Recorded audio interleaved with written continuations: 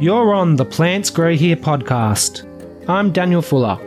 Come along with me as we enter a hidden world of deep horticultural, ecological, and landscape gardening knowledge with featured experts, industry professionals, and enthusiasts.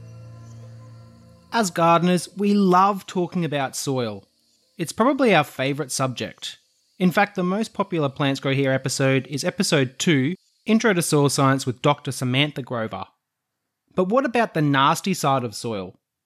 In this episode, Sheridan Chapman is going to give us an introduction to soil hazards with an overview of some of the biggest risks, as well as a bit of risk assessment.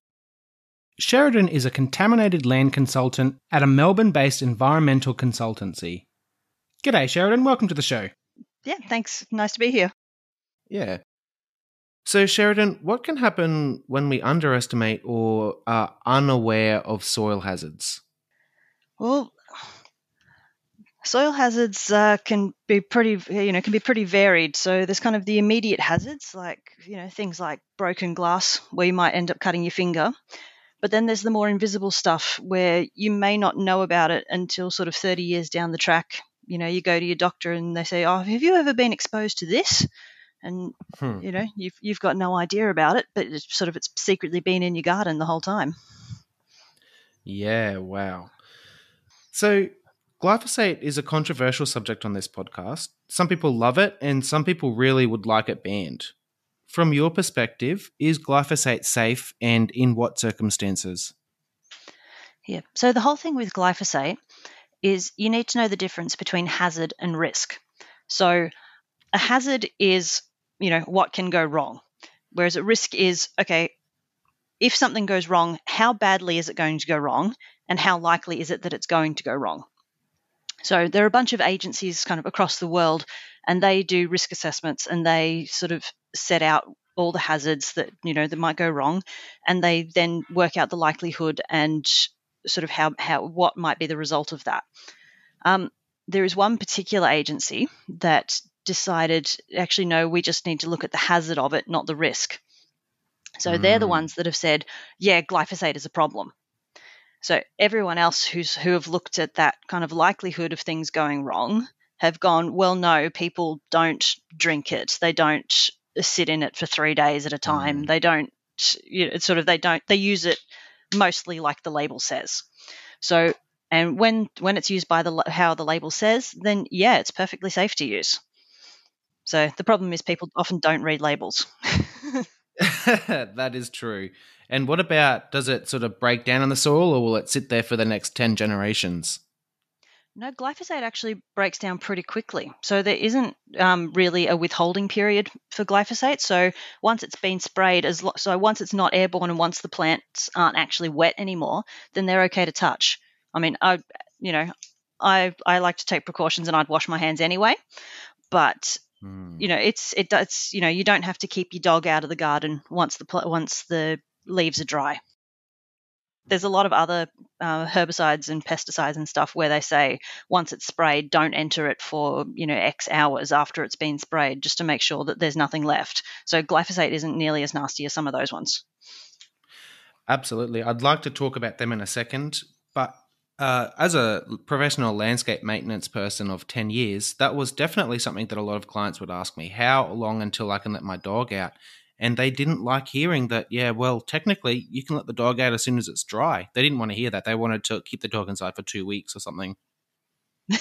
Well, I mean, if they want to keep their dog inside for 2 weeks, go for it. But if you're talking about sort of potential harm, then as soon as it's dry, then it's fine for sort of kids and animals to be playing there.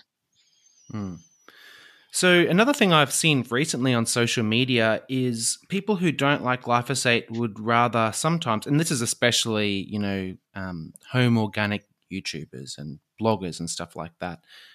They will prefer to use salt than glyphosate. What do you think about using salt instead of glyphosate from a soil perspective? I think in not too long they're going to have difficulty growing anything in their soil. So, there's a reason that salt the earth used to be used to be an expression that you'd use like during wartime and stuff. So yes, possibly it would it kills some insects. I think it's, kills some plants and everything, but I think they're more likely to do long-term damage to their soil just by sort of increasing the salt content. But apparently it's okay if you only put the salt on the leaves, right? So it looks pretty for a little while. I'm not sure how that's going to kill any plants. Oh, well, no, because it sits on the leaves, but it doesn't make it into the soil. Are they aware of how plants work? Because last time I looked, there were little holes in the leaves that would take water in when rain fell on it and would transport it through the plant to the roots. Yeah, and also soil carbon. I mean, those plants are eventually going to make their way into that soil. Yeah. Yeah, sort of plants are a system. What goes in goes round and then goes out. Yeah, I mean, look, I think it would be nice if we could have a nice, safe herbicide that there's absolutely no risks. Unfortunately, maybe we should be looking at the professionals and what they're using. I mean, if table salt worked, we'd probably be using that. Yes, well, that's the thing. It's actually a principle in terms of occupational safety that if there's a safer alternative, you should be using it. So if you have a look at some of the sort of occupational history of a lot of chemical use, and some of the stuff we used to use back in the day was awful, but sort of over time, as sort of better alternatives have become available, that's what we've transitioned to. So glyphosate is probably one of the safer herbicides on the market. That's why it's sort of sold to the general public. Some of the other stuff that's out there, you don't see that on the shelf in Bunnings. Great point. So let's move on to those other chemical pesticides. Are there any that are worth mentioning from a soil hazard perspective? So when we do soil assessments, a lot of what we look for are sort of the organochlorine pesticides and sort of some of the acid herbicides and everything. But, they don't show up too often because, occasionally you do find sort of a bit of aldrin and a bit of dieldrin and that sort of stuff in the soil, but it's from historical use. So the stuff that's used now doesn't tend to be nearly as persistent in the soil. My dad talks about how DDT was used on farms when he was a kid. So it's sort of a big shift since then, isn't it? Yeah. So you have a look at, some of the old cartoons from that time where they've got kids skipping around, singing DDT is good for me. Yeah. We learn a lot of things. Yeah, we live and we learn, don't we, luckily? Yeah. And in Australia, we're very lucky that our government really takes a lot of this sort of stuff seriously. So our labels are pretty trustworthy. And, if something's legal, generally we can assume it's pretty safe. Yeah. So there's a reason that labels are on containers. Yeah. And they set out how you can safely use them. So, yes, if you don't use glyphosate in accordance with the label, if you sit there and drink it, then yes, you are likely to have a problem. But if you're drinking glyphosate, you've probably already got a problem. Yeah, you got a problem at that point. But also, you can't even wipe it on your forehead. Like you got pores on your forehead, you got pores on your skin. So if you've got a little bit on your fingers, it's already making its way in. Certainly, don't touch any of your glands because you don't even need to drink it to take it into your body. Yeah, so a lot of chemicals can be taken up through the skin. There's a whole bunch of tests on sort of how well that gets through your skin. Glyphosate isn't too bad. There's worse stuff out there, but there's a reason that the label says use gloves, wear long sleeves, and wash your hands before you go. You go and get something to eat or have a smoke. Sort of, anywhere your hands are going near your mouth, you want to make sure they're clean. Absolutely. So let's move on to Legionella now. What is Legionnaire's disease and how can we introduce it into our soil? Yep. So you actually get Legionella bacteria in your soil naturally. So there's sort of small quantities of it through the soil everywhere. The problem is when you're using potting mix. Potting mix is actually a really good area for bacteria to multiply. So it's nice and damp. There's a lot of nutrients and everything. So the bacteria just multiply and go crazy. So yeah, Legionella is a problem in potting mix. So there's a few directions on your potting mix bag, sort of similar to your glyphosate labels that tell you sort of how to use it a bit safer. So things like sort of opening the bag away from you and not having your face too close to it when you're opening it. Also, the way you store it is quite important. So if you keep it cool, that makes it much more difficult for bacteria to multiply. So if you keep it out in your hot shed, it's going to get all puffy, and that means that there's a lot of activity going on in there, right?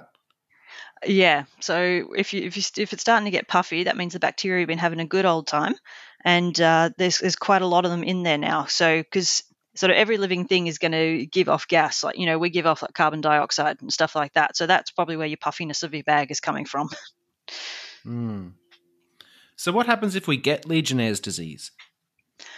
So if you breathe in some of those bacteria, look, the majority of people will be okay, but there are, but some people will be quite badly affected by it. So Legionnaire's is a respiratory disease. It can land you in the hospital. There have been fatalities from it. But it's sort of most people will be fine, but things that increase your risk factors are things like being a little bit older or smoking, sort of, and already having a respiratory condition underlying, like, sort of asthma or something. Right. So it's not so much from the touch, it's from actually breathing it in. Yeah. So, yeah, it's okay to, it's not great to have it on your hands, but it's also not going to be that big an issue. It's when you start breathing it in that it becomes the issue, because sort of the area, your lungs are quite nice and moist and warm, and it's a good place for bacteria to multiply. Yeah, totally. I actually heard a story about a bean sprout opening up in someone's lungs, like germinating in someone's lungs. It was a BBC article. This was a few years ago, but I thought that was extraordinary. Yeah, it is. I haven't heard about that one in particular, but sort of when I was talking before about risk and about your consequence and sort of your likelihood of that happening. I think your likelihood on that one is sort of millions to one, but it's not a nice consequence. No, it's not. I mean, that's why that story sticks out, right? Because it's absolutely unheard of, and you'll probably never hear of that happening again. I'd still be careful with my bean sprouts. Yeah, don't breathe them, just swallow them. So I guess how we prevent Legionnaire's disease is by following the label and by not breathing in. I guess, would this also matter for home compost and stuff like that? I imagine, you're going to have the same bacteria in that sort of environment. Would that be right? Yeah, so you're going to get those nice warm conditions for bacteria as well. So with your potting mix, you can get pasteurized versions. So if you have a look on the label, sometimes they say pasteurized, and that's why. So that's been sort of heat treated to the point that it's going to kill off bacteria. But if you're talking home compost, then I'd probably be pulling out the masks that we've all got and just have that on when you're shoveling it around, because when you're shoveling it around, you are creating sort of clouds of dust from it, and bacteria are perfectly happy to travel in that dust. Absolutely. So let's move on to some other soil hazards now. What about asbestos? How can we tell if we've got asbestos in our soil? Like maybe we've just bought a property, we're very excited and we dig in, but there's just something in the soil. Like how would we identify what asbestos looks like? Yeah. So the most common way you're going to see asbestos in soil is generally as in cement sheet. So, while you're digging, you might find sort of bits of broken concrete, probably about sort of 3 to 5 millimeters thick, and on one side you might end up with a dimple pattern like a golf ball. So that sort of thing I'd be very suspicious of as potential asbestos. So the only way that you're going to know for sure is if you take it to a lab and get them to test it. But if you find anything like that you suspect, I'd be chucking that into one of your little sandwich Ziploc bag, and then put it inside another bag and just keep it separate and keep it safe. Right. Okay. And in terms of asbestos, that's another soil-borne thing, right? So that gets into our lungs. That's the main hazard. Is that correct? Yeah, so asbestos is actually a natural mineral, and it's still mined in some parts of the world for use. But yeah, so the problem with asbestos is that when the fibers break down, they break down to exactly the wrong size to get quite deep in our lungs. And our lungs sit there and try and get rid of it with our immune system, and they keep attacking it and keep attacking it and keep attacking it, but it doesn't break down because it's a mineral. So it's quite tough. But because of that, it causes some scarring in your lungs. So, sort of the more fibers that you get exposed to, the more of these little sort of spots of scars you get all over your lungs, and that makes it a bit more difficult for your lungs to function because they don't have the flexibility to go in and out like they're supposed to. So, they say with asbestos, they say one fiber kills, but that's not necessarily true. But because we don't know what that magic number is, you're best off being as safe as you can with it. Absolutely. So if you've got asbestos in your soil and it's eroding, especially through wind erosion, you're going to be quite concerned. And your neighbours should be concerned as well.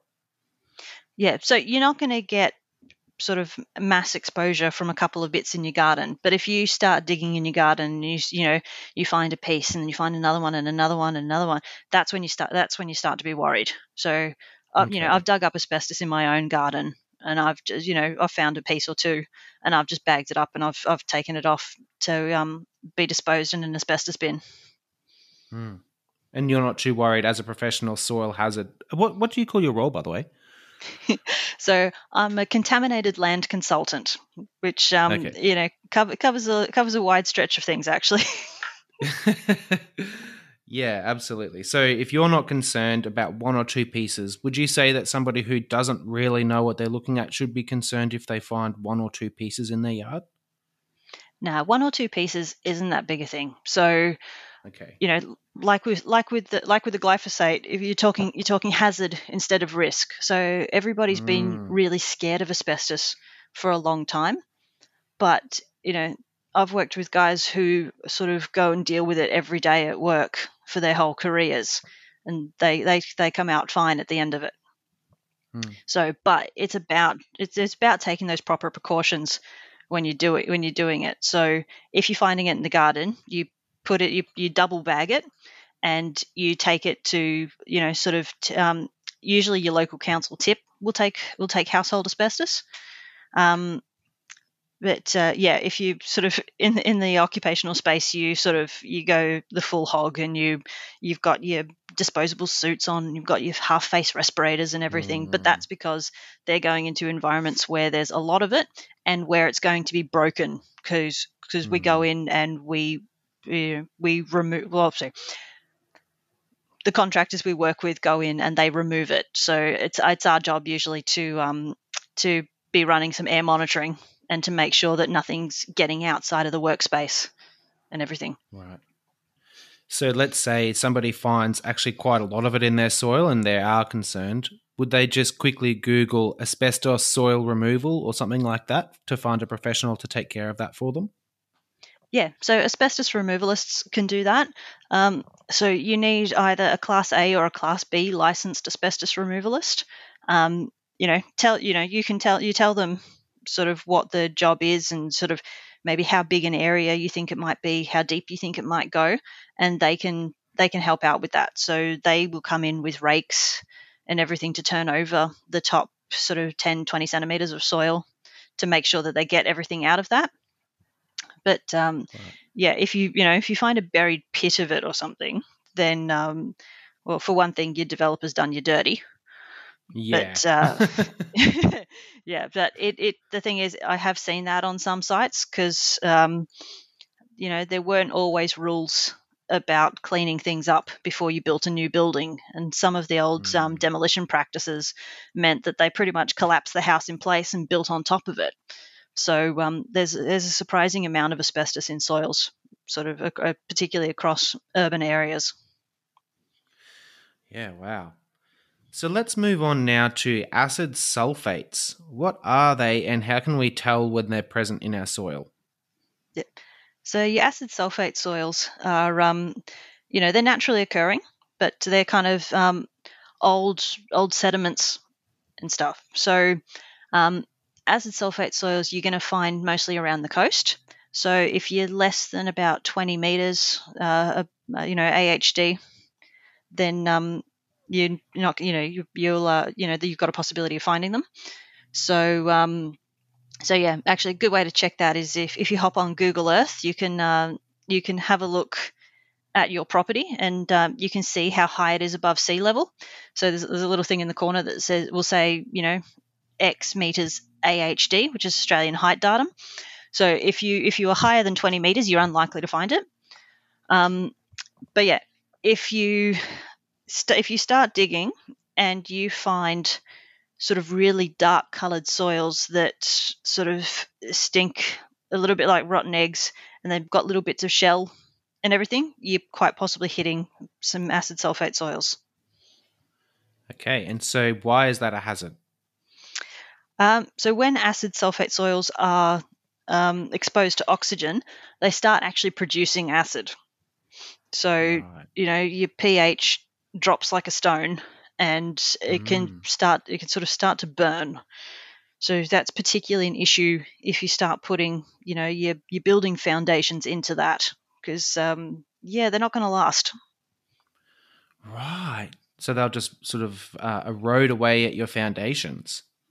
Yeah, that's one of the reasons that the Docklands is having a bit of trouble at the moment. That's all built on acid sulfate soils. Oh no. So what do you do there? Is it just a case of build somewhere else, or? You can deal with it. So there are a few ways to sort of deal with it. So you start by writing a specific management plan for that site and say, okay, we're going to dig it out to this depth, and we're going to put these kind of soils in their place, and we're going to apply lime to this to raise the pH. But yeah, it's more if you're finding acid sulfate soils, it's probably time to get a professional in to help you out with that. Yeah, I imagine that can be quite difficult because you've got the variability whether or not one particular section's been exposed to oxygen. Yeah, well, that's also the problem. If you try and dig them up, then you're going to expose them to oxygen. So sometimes it might be better to change your building design so you don't need foundations deep enough to hit it. Yeah, and sometimes it might be, you know what, I'm going to leave that and leave it to be someone else's problem. Just sell it and not tell anybody what you found there.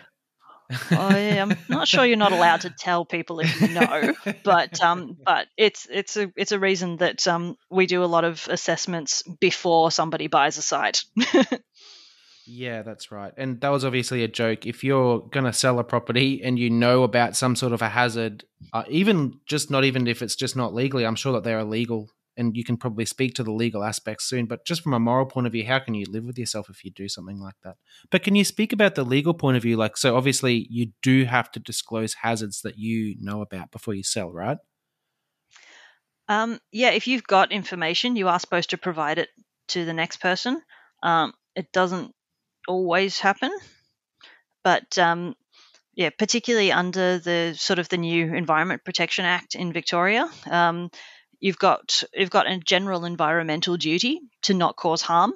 So, and part of that is if you know that there's something at your property that could be an issue, then you are not fulfilling your duty if you don't tell the next owner. Just not being a good human either. So let's speak about some other activities and events that can cause soil to become hazardous. Are there any sort of other bad building practices, chemical spills, or any other things that can cause soil hazards? Yeah, so when we start to assess a site, we often start by doing a bit of a history review on it, and there's definitely some red flags that those can throw up that we sort of say, okay, no, we're likely to have contamination here. So we look at old aerial photos, and if there's been buildings that have been demolished, we say, okay, there might be asbestos in that soil. We have a look at old certificates of title, and we see who's owned it before. And if, we see it's been owned by petroleum companies, we go, oh, okay, possibly it was a servo. So, and, in your service stations, you get buried tanks, so big underground tanks where the fuel's stored, and when those leak, they can cause big contamination issues. We have a look at old business directories, and if there was a dry cleaner nearby, dry cleaners, the chemicals that they use, once they leak and get through the soil and into groundwater, they move a long way. And the big problem with dry cleaning chemicals is they come back up through the floor as vapor. Oh no! And they're water soluble, so. Ugh. So some of those chemicals can actually get, you get so much in groundwater that it actually forms a separate layer to the water. Sort of, it reaches solubility. Oh no! So it happens a lot with service station sites. You get like almost a layer of petrol floating on top of the water. Yep, that's gross. So maybe if you're going to buy a house, have a look at the history. Don't buy where a server used to be. Yeah. So the thing is, if the council zones it as residential, then you're not going to have that kind of history unless it's been cleaned up. So there's actually what we call the environmental audit system in Victoria. So there's similar systems in other states, but in Victoria, old sort of industrial sites or old commercial sites, they have to go through an environmental audit before they can be rezoned for residential use. So part of that audit is you assess to see how bad contamination might be, and then you have to do what you can to clean it up. So obviously you can't get down there and scrub the contamination off every bit of soil, but there are a lot of techniques that you can use to remove that petrol layer on top of groundwater, or that you can sort of do with soil or with groundwater to clean it up. So if there's a major operation, obviously professionals are going to have to come in and do it. But what about a home gardener or a landscaper who's maybe just had a small petrol spill in the yard? Is that something they should be concerned about? Should they clean it up? Or at what point do you just sort of say it doesn't really matter? If you get a small petrol spill in your backyard, like, if you knock over your jerry can or something, one of the best things with petrol is actually to let oxygen at it. So if I did that in my own backyard, I would be getting a shovel kind of thing, and I'd be breaking up that soil a little bit, and I'd turn it over a few times, probably until it doesn't smell anymore. I see. So petrol breaks down quite well in the presence of oxygen. But I would also sort of be looking at my jerry can and going, okay, do I need this bigger container that it can spill, or can I get one of those ones with like a flatter base or a little bit shorter, so I can't knock it over again? Yeah, not everybody needs a 20-litre jerry can. A lot of people get away with a couple of 5 litres, one for the 2-stroke, one for the 4-stroke. Yeah, and if you only need 200 mil of it today, then maybe decant that in your shed where there's a concrete floor, so that if you spill it, it sort of stays where it is. And then your jerry can doesn't need to move out of the shed. Brilliant. So are there any other hazards, any other red flags that would sort of get your attention? Oh, there's a whole variety of them. So no, we sort of have almost a bingo list of things that might cause contamination and sort of the contamination that might go with it. So on sort of the big old agricultural properties, we look out for sheep dips, because you get arsenic contamination associated with that. So because used to be part of the part of the application on the sheep, and they then let them drip on the grass and everything, and so you end up with some high arsenic around there. And arsenic takes a long time to break down, right? Arsenic doesn't really break down at all. So because arsenic is natural, it's not necessarily nice, but it's natural. So some of the things like petroleum and stuff are going to break down over time, and sort of even some of those dry cleaning chemicals will eventually break down. But things like metals, so your arsenic, your lead, your nickel, your zinc, all that sort of stuff, it doesn't really break down because it's just kind of been relocated. Not good. So you even get naturally elevated concentrations of arsenic and things like that, like in the gold region. So sort of the Goldfields region of Victoria, that kind of Ballarat, Bendigo sort of area, you get naturally high arsenic because arsenic and gold occur together. So, I mean, people have concentrated it a little bit because sort of when they were mining gold, they would they'd sort of wash the ore and everything, which means they'd take the gold out and get all the arsenic in one place. So you also often find cyanide or mercury in those areas because they used to use mercury to get the gold out of the ore, and when they worked out how bad mercury was, they started using cyanide instead, which sounds ridiculous, but it is slightly less nasty than mercury. Well, mercury is not nice. So I guess people who are living in those areas, is that something that they need to think about? Like if they're in Ballarat, let's just say someone who's listening right now lives in Ballarat and they're thinking, oh, gee, do I need to get a soil test in my backyard just because I live in this area? So usually the houses in Ballarat would have some sort of imported soil brought in on top. I wouldn't be digging very deep in a Bendigo or Ballarat backyard, but there's lots of sort of mines of historical mine. So there's maps of historical mining activities across Ballarat, so you can sort of work out where the worst areas are going to be. And the council doesn't actually let you build houses there until something's been done about cleaning it up. So you'll also find that plants in that sort of that are native to the Bendigo and Ballarat region, they've been dealing with arsenic for centuries, so it really doesn't bother them. What about fruit and veg though? Like let's say we've got some deep-rooted fruit and veggies. Is that going to make its way into the produce? With metals, generally not. So there's a lot of sort of scientific literature out there doing studies of how much how much lead that this particular, that a tomato plant would take up through its roots and how much of that would then end up in the tomatoes. So there's lots of that for lots of different species. So metals don't move that well. So there are other things that move a bit easier, but particularly fruit and veg, they're actually really good at not caring what's around their roots. Well, there you go. Don't listen to the organic YouTubers then.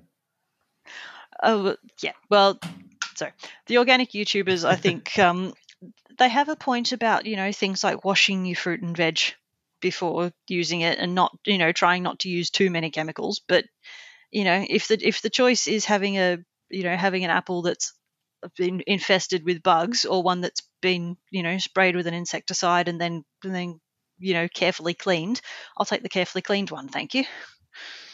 That's very interesting. So what, I guess, would systemic pesticides make their way into a fruit or veg? So commercially produced fruit and veg, they actually have what are called maximum residue limits. So they get something from most batches is tested to make sure that it's sort of meeting those requirements. And if it doesn't, that batch never sees a supermarket. So your home fruit and veg, I doubt you're using the nastiest things that you can possibly use on them, but it's also about how much of it you eat. So our soil guidelines actually sort of they're quite complicated how they're put together, but part of it is they assume that 10% of your diet comes from your own backyard. So when we do our assessments, we sort of go, okay, if somebody is eating, if 10% of somebody's diet is coming from their backyard, would it be safe? So we've got sort of numbers for each metal against that. So that's part of the assessment we do before development can occur on a site. It'd be pretty rare these days, I think, for people to get a full 10% of their diet from their backyard. Like certainly in urban areas. Oh, I grow my own veg. No way am I close to 10%. Yeah, well, that's the thing. It's sort of no matter how fruitful your garden is, you're still going to be topping it up from the supermarket. 100%. So I guess, if you've got one problem in your garden and you're only eating fruit and veg from your garden, then it's going to become compounded. But if we're eating widely, we're probably going to be much better off. Yeah, and if you've got, bear in mind, produce is also seasonal, so you're not going to be eating, you're not going to be eating,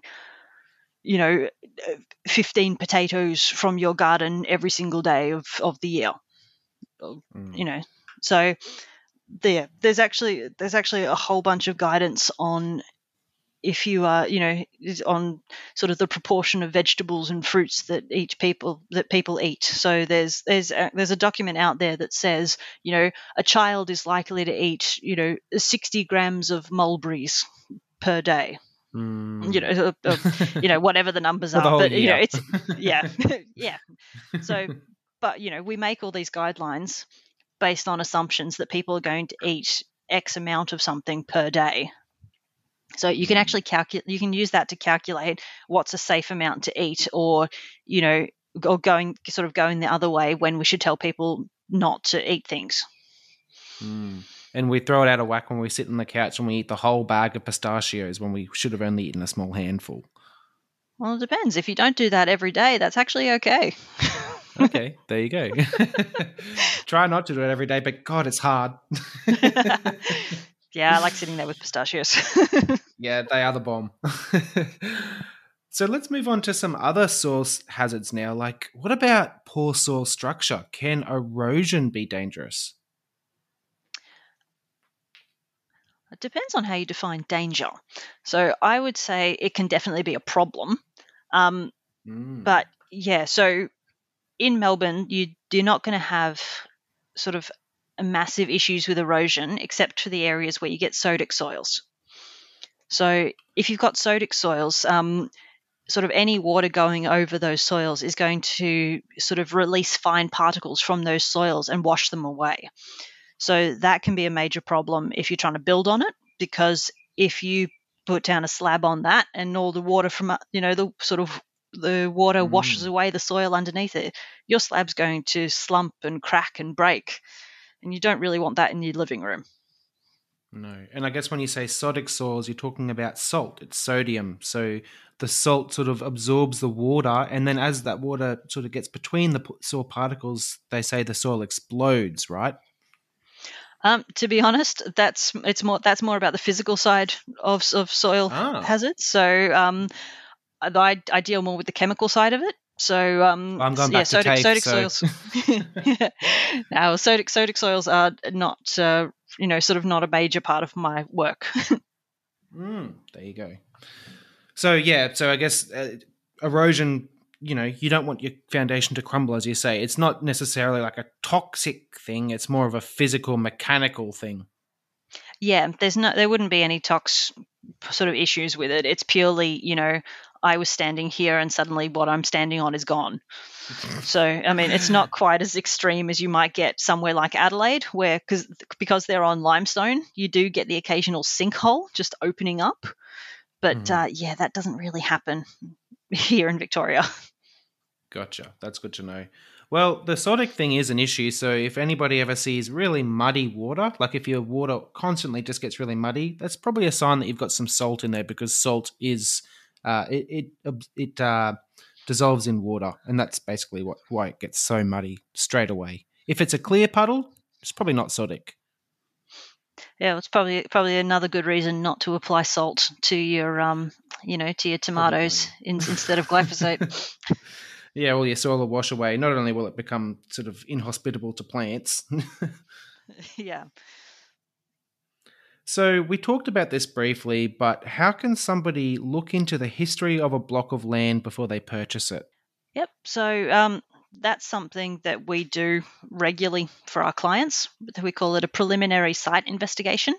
So there's actually sort of a list of things that you should cover to do a full one. But if you are, average householder, I would say start with the Land Vic channel. So it's a website, and you can have a look, and you can get a free property report from that website if you put the address in. So you can download that, and it will tell you things like the zoning. It will tell you if there's any planning overlays, all that sort of stuff. So some of the planning overlays to watch out for if it says environmental audit overlay, as an average householder, I would say steer clear of that property. Wow. Yep. Because that means that an audit hasn't been done yet and it's going to need to be done, and they are not cheap. Right. Yeah. So the other thing is to make sure that it's actually zoned residential.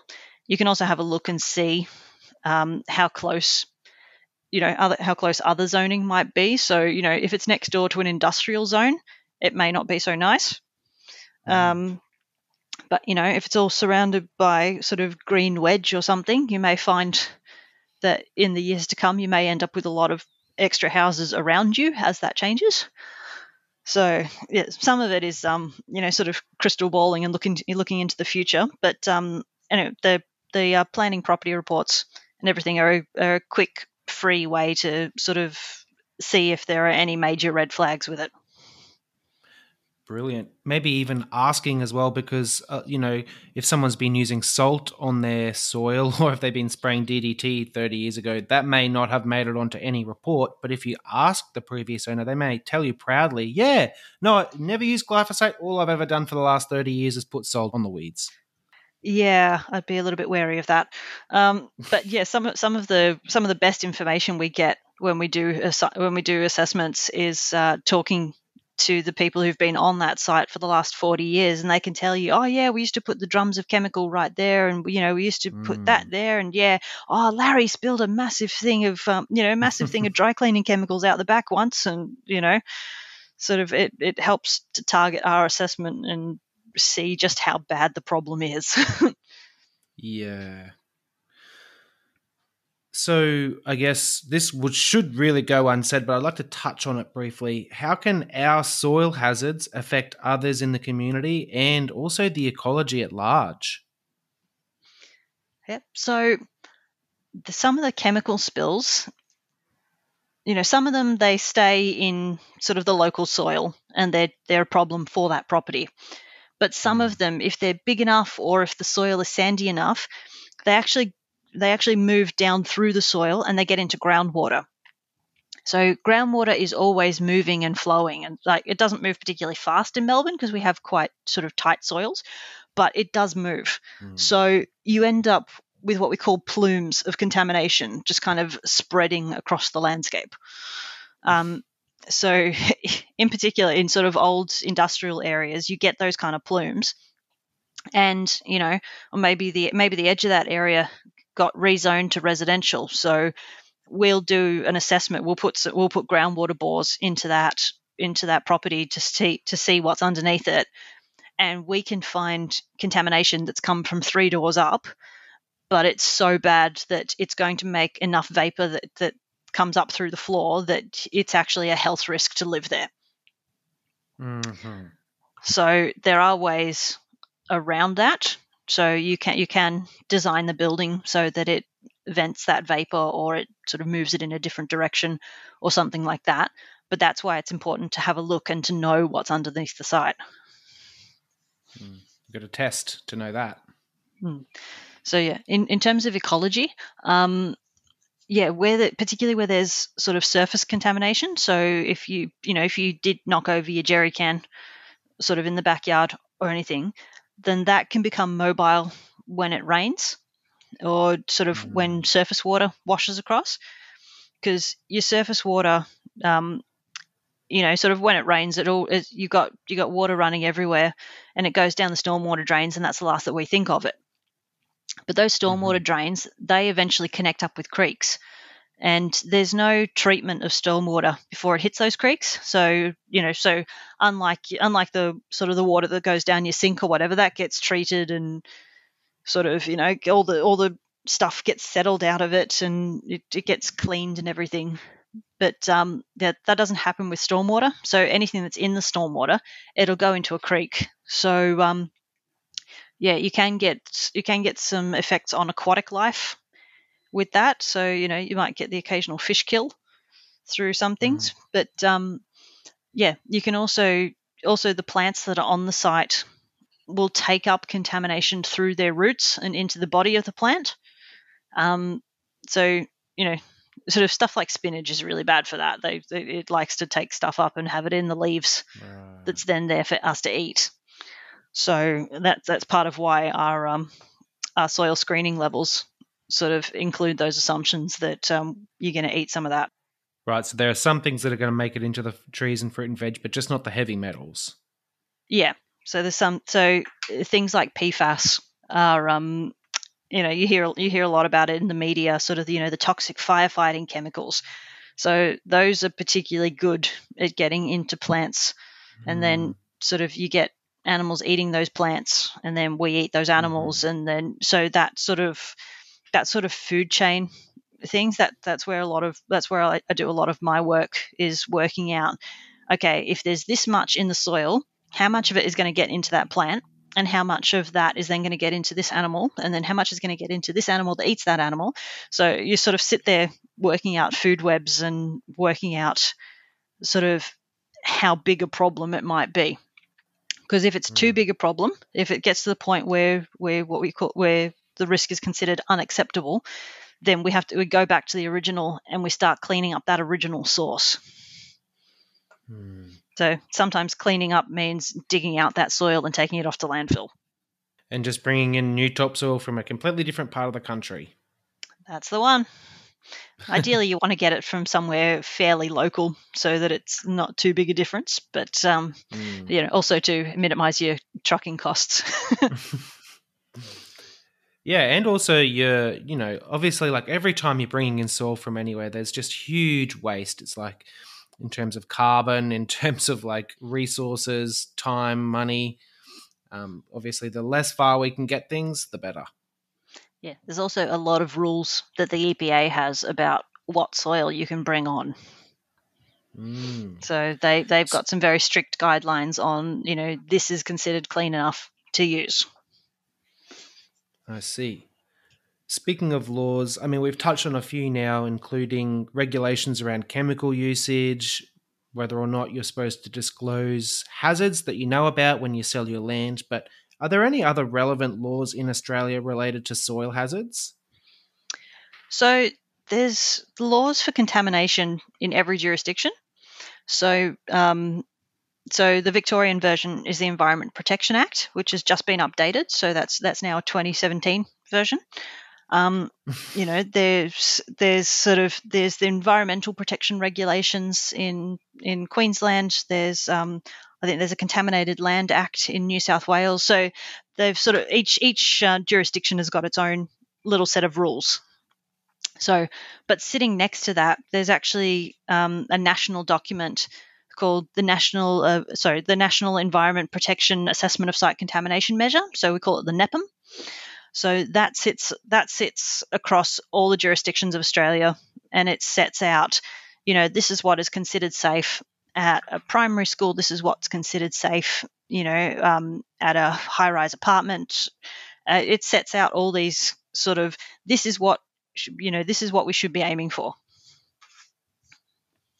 Okay. So we just try and follow that as closely as possible, or is it a matter of, no, you need to follow this letter by letter? It's a follow as close as possible. So, but that's usually an issue for the professionals to worry about.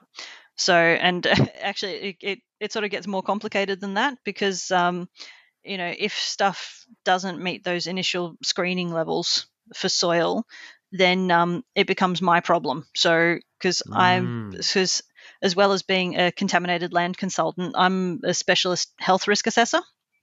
So my colleagues will say, oh, it's above this guideline. What does that mean? So, and then it's my job to work that out.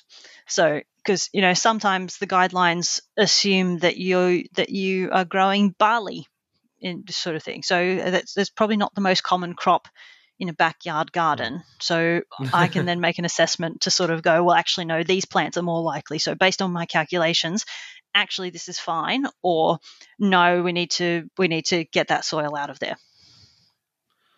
Yeah, wow, what a big job. What an absolute, I think, Australians know the word cluster something. That's the first word that comes to my head, is an absolute cluster F. Oh, see, my brain went the other way. And thought, oh, he's talking about cancer clusters, and it's like, yes, we deal with those too. So, Yeah, no because doubt. yeah, so that's one of the reasons we do our work, is so that we don't end up with a cancer cluster in 20 years. Or a So cluster F. particularly, yes, that too. So, Sheridan, there's one question I always like to ask guests at the end of every episode, and it doesn't have to be on topic. But is there anything else you'd like the listeners to know about? No, it's not nothing specific. It's more, um, if you're going to be doing your gardening and everything, then always read the label. So they're not just there to make the bag look pretty. They actually do have important safety information. So and if you're going to be digging in the garden, gloves are a great idea. To partly to stop yourself being cat, get off me. I'm sorry. She's just walked up my chest and started rubbing on my face. She can tell you're passionate about the subject. Yeah, that's the one. So yeah, gloves are a good idea when you are digging in soil. Not just to prevent yourself being cut by sort of broken glass or pricked by a rusty nail and getting tetanus or something, but it's also a good idea to protect you from those invisible hazards. So the soil contamination that you may not know would be there. So gloves and long sleeves will keep you safe from a lot of what's there, because it minimizes your exposure. So, and make sure, you go and wash your hands before you grab a sandwich or something. So, because, actually, interestingly, the soil guidelines they also protect children. So they assume that kids play in dirt and that they eat a certain amount of dirt per day. Because, I don't know a kid who always washes their hands before they go and have lunch, unless their parents tell them. So, there's a lot of allowances sort of thing to make sure that we're safe, but you can't account for human nature. Yeah. Or human stupidity too, I've learned. Yes. So when the authorities do risk assessments on the use of pesticides, they say, okay, we're going to do two versions of this. We're going to do where people follow the label properly, and then we're going to do the one where the guy's wearing shorts, he's wearing a singlet, he forgot his gloves, and sort of going, right, how critical are those gloves and everything. Mm-hmm. And if they sort of go, okay, yeah, singlet guy, he's okay, then we're still going to put the recommendations for gloves, because that's what people should be doing. And we know that people are going to forget sometimes, but if they remember at least half the time, then they're sort of doing better than if they never wore them. Mm-hmm. Totally. Look, you mentioned glass there. One other thing I forgot to mention, which I probably should have, as a landscape maintenance person, particularly in council areas or in commercial areas, when you stick your hands in the soil, sometimes you'll come across a hypodermic needle, and that's not good. No, definitely not good. So gloves aren't always going to protect you from that. But, I personally use tools to turn over the soil, and then, I've got gloves on while I'm going through the soil itself, because my job involves digging holes and then putting soil into jars for samples. So, but yeah, that sort of stuff shouldn't be there. Doesn't mean it's not. So if if you're wearing your gloves, assuming the worst, then maybe that needle gets stuck in the glove instead of in you. Yeah, and I mean, I actually heard about a guy who was on a ride-on mower, hit a hypodermic needle, and it came up and stabbed him somehow. He was on the top of the mower, and somehow from the bottom of the deck, it came up and hit him. I don't know how that happened, but in some things, you cannot prepare for that. Yeah, well, that's your likelihood thing again. Your million to one chance of that sort of thing happening.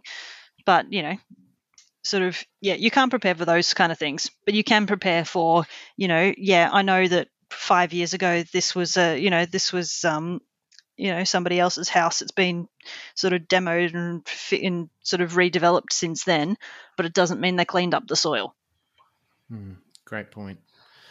Thanks so much for an awesome episode, Sheridan. No problem. It's been fun. There's no real way to be completely safe when we're doing anything, including working with soil. It's important that we continue to do all the right things, from wearing the correct PPE to disposing of chemicals responsibly, if we want to minimise soil hazards in our environment. If you enjoyed this episode, there are a few more soil-related episodes in the Plants Grow Here back catalogue, including Episode 2 Intro to Soil Science, Episode 40 Soil Carbon, and Episode 84 Soil Levelling to Control Water and Increase Yield.